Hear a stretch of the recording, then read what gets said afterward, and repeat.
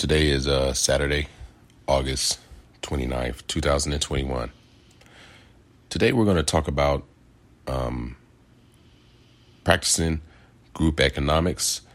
I'm going to read from Dr. Claude Anderson's book called Poweronomics, Chapter 5. I don't own the rights to this content or material, and this is strictly for informational and learning purposes. But without further ado, let's get to the agenda here. Practicing group economics. And why is this so important in the African American community? Well, the black race enriched every group on earth.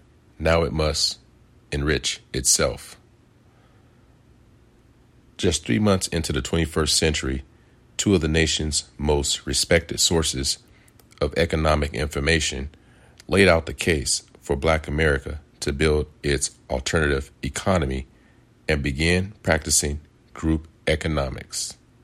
On March 14, 2000, the Wall Street Journal ran a 2-page story on wealth building in America from the Civil War to present time.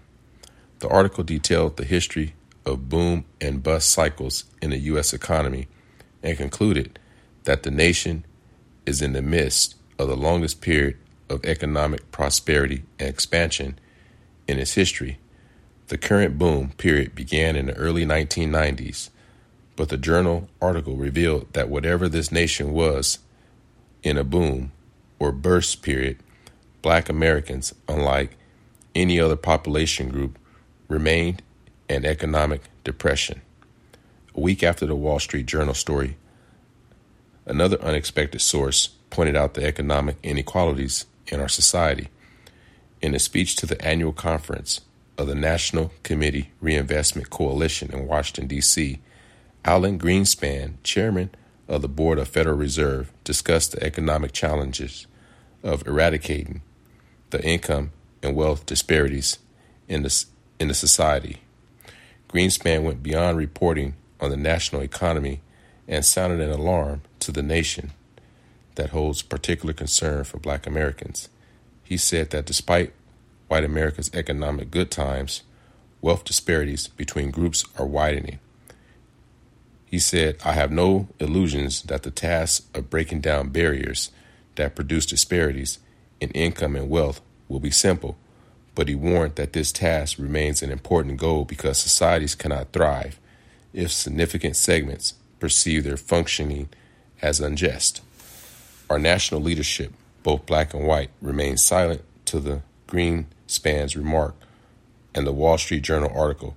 For whatever reason, they avoid the reality that after 400 years, Black Americans are still outside the nation's mainstream economy.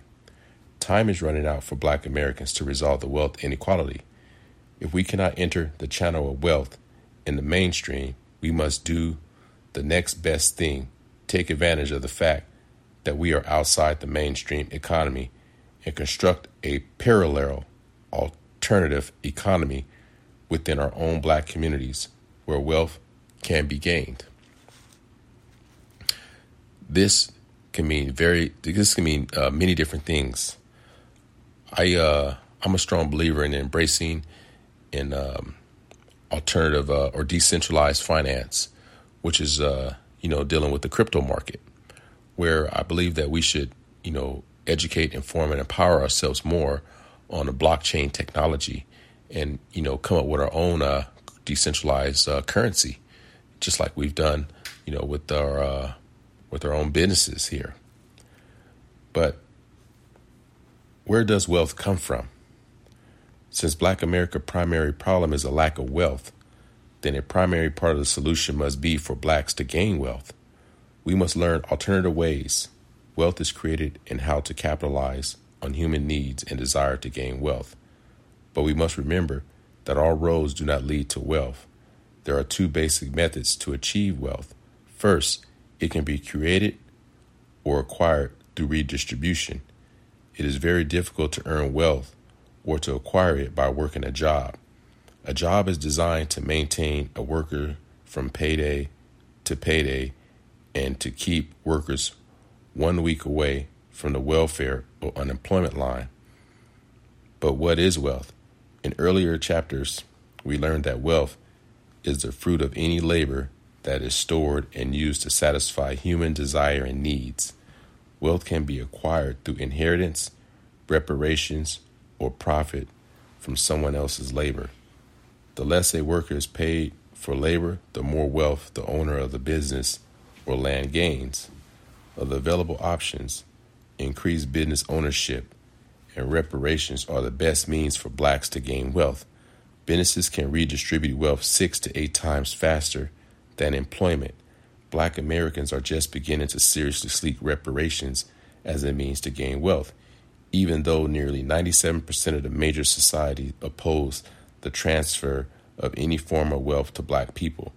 Eventually, the majority society will be forced by the powers of the fact to award reparations to black Americans. However, until white societies decide to grant reparations, blacks must choose from the remaining options and begin creating their own wealth. It will require their best effort, but it can be done. Much of the wealth that we need is right before our eyes. If we aggregate, we can see it. If we work together, we can acquire it or create it. We are simply blind to our own wealth potential. The words of a white child talking to his black friend sums up the essence of the hidden wealth potential of the race. The child said, "I wish I can buy you for what you think you are worth and sell you for what I think you are worth. I could make a fortune." Throughout history, nearly everyone except black people has seen wealth in the race. Black people have responded by enriching every other group but themselves. It is now time for black people to create wealth for themselves. The secrets to creating wealth is to own and control resources, whether they are natural, land, water, precious minerals, and metal, processed machinery, factories, consumer items, public improvements, or human capital, skills, literate labor force. There is no wealth potential in public housing, food stamps, petty crime, drug use, or teenage pregnancy. There is no wealth potential in a job. It is the owner and producers of the job who have the wealth potential. We need activities and mechanisms that produce wealth for black people and their communities. When a group or community begins to acquire resources and manage them for the economic benefit of the group, they have created an economy, a mechanism to produce income, wealth, jobs, and business opportunities. It is important that we understand this concept of an economy. John Kenneth Galbraith, in his book Almost Everyone's Guide to Economics, stressed the importance of an economy to any population group. Galbraith points out that those people who do not understand or pretend that they do not know how an economy is built and operates automatically surrender all wealth-building power to those who do understand. Groups with their own economies make wealth, producing decisions in their own best interests. The world is a competitive place, and there are few, if any, incentives for other groups to intentionally make decisions in the best interests of black Americans. Upon what philosophical base should black Americans build an economy within their own communities? Blacks should use the same philosophical base that the majority society and its ethnic subgroups use, a cultural or of competition that operates in its own best interests. Those in America's melting pot build their respective economies around their needs, their cultures, their togetherness, and their nation's nationalistic goals. Now, black Americans must build a viable economy to accomplish black America's goals of producing wealth as a means to be competitive and self-sufficient. Let's look at a story that demonstrates how an economy and wealth are created. Brian Westbury, in his book, The New Era of Wealth, tells about an imaginary island where 10 villagers earn their living by fishing. Each of the villagers caught 2 fish each day. The daily gross domestic product of the island was 20 fish, just enough to supply sufficient food for their meals. Clearly, the village could not progress because they only produced enough to survive. In this respect, they were similar to most Black Americans who had worked jobs or lived off subsidies and various forms of assistance. Westbury explained how the 2 fishermen in his story fostered an economy by changing their perspective and started to see, think, and behave outside of the box. They risked starvation by taking time out from fishing to build a boat and make fishing nets. With their boat and newly designed nets, these 2 fishermen could then catch 20 fish in a day between them. Now, 2 people could produce what is used to take 10 people to do. They now had a fishing industry and can feed everybody on the island. The other 8 villagers then had a choice. They can continue to catch 2 fish a day to live on and enjoy life, or they could diversify. A few could build businesses that related to the fishing industry, perhaps opening a boat or net repair shop. Others could raise and sell fruits and vegetables or start a bakery. Still, others could begin to make sandals and clothing to sell or trade with the 2 villagers who built and owned the boat and nets. This is how an economy is born and industries follow. Members of the community take calculated risks and begin to build businesses and provide goods and services to members of their groups.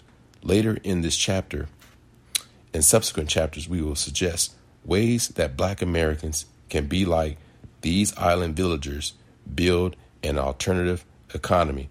Without effective and healthy economies, it is impossible for Black people anywhere in the world to compete in producing wealth.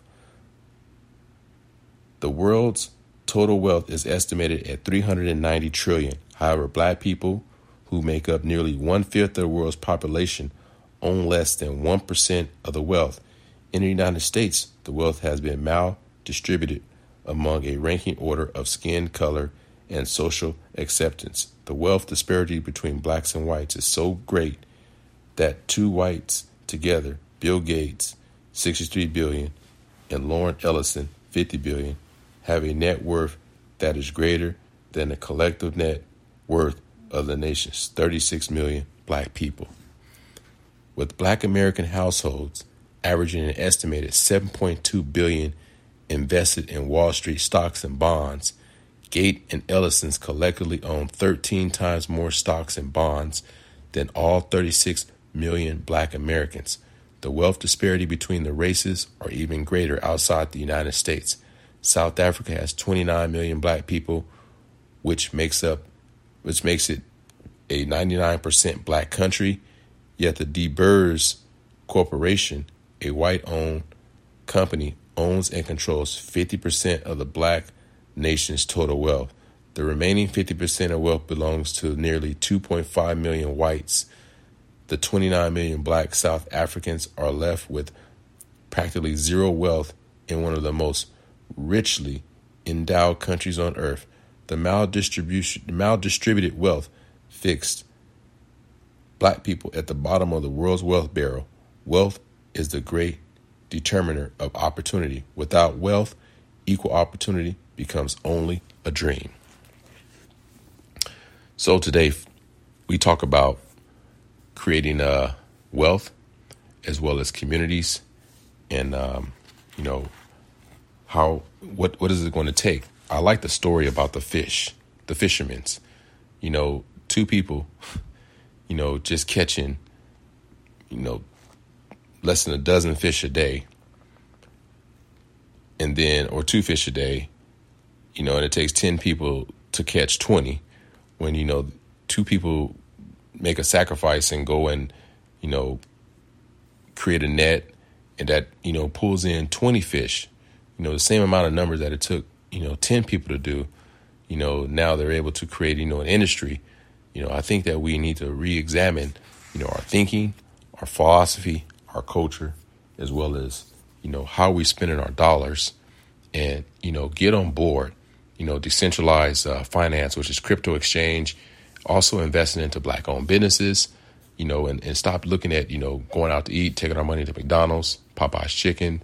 We need to circulate, the dollar within the community and support, Black businesses that are trying and, striving, to create, Black industries, and Black economies so that, they can circulate this wealth in the Black community where, we can, get out of this, economic disparity. But, without further ado, we will end this session on this note. I take everyone that they should take the time, to buy the book, Powernomics, a national plan to empower Black America by Dr. Claude Anderson. Highly respected man.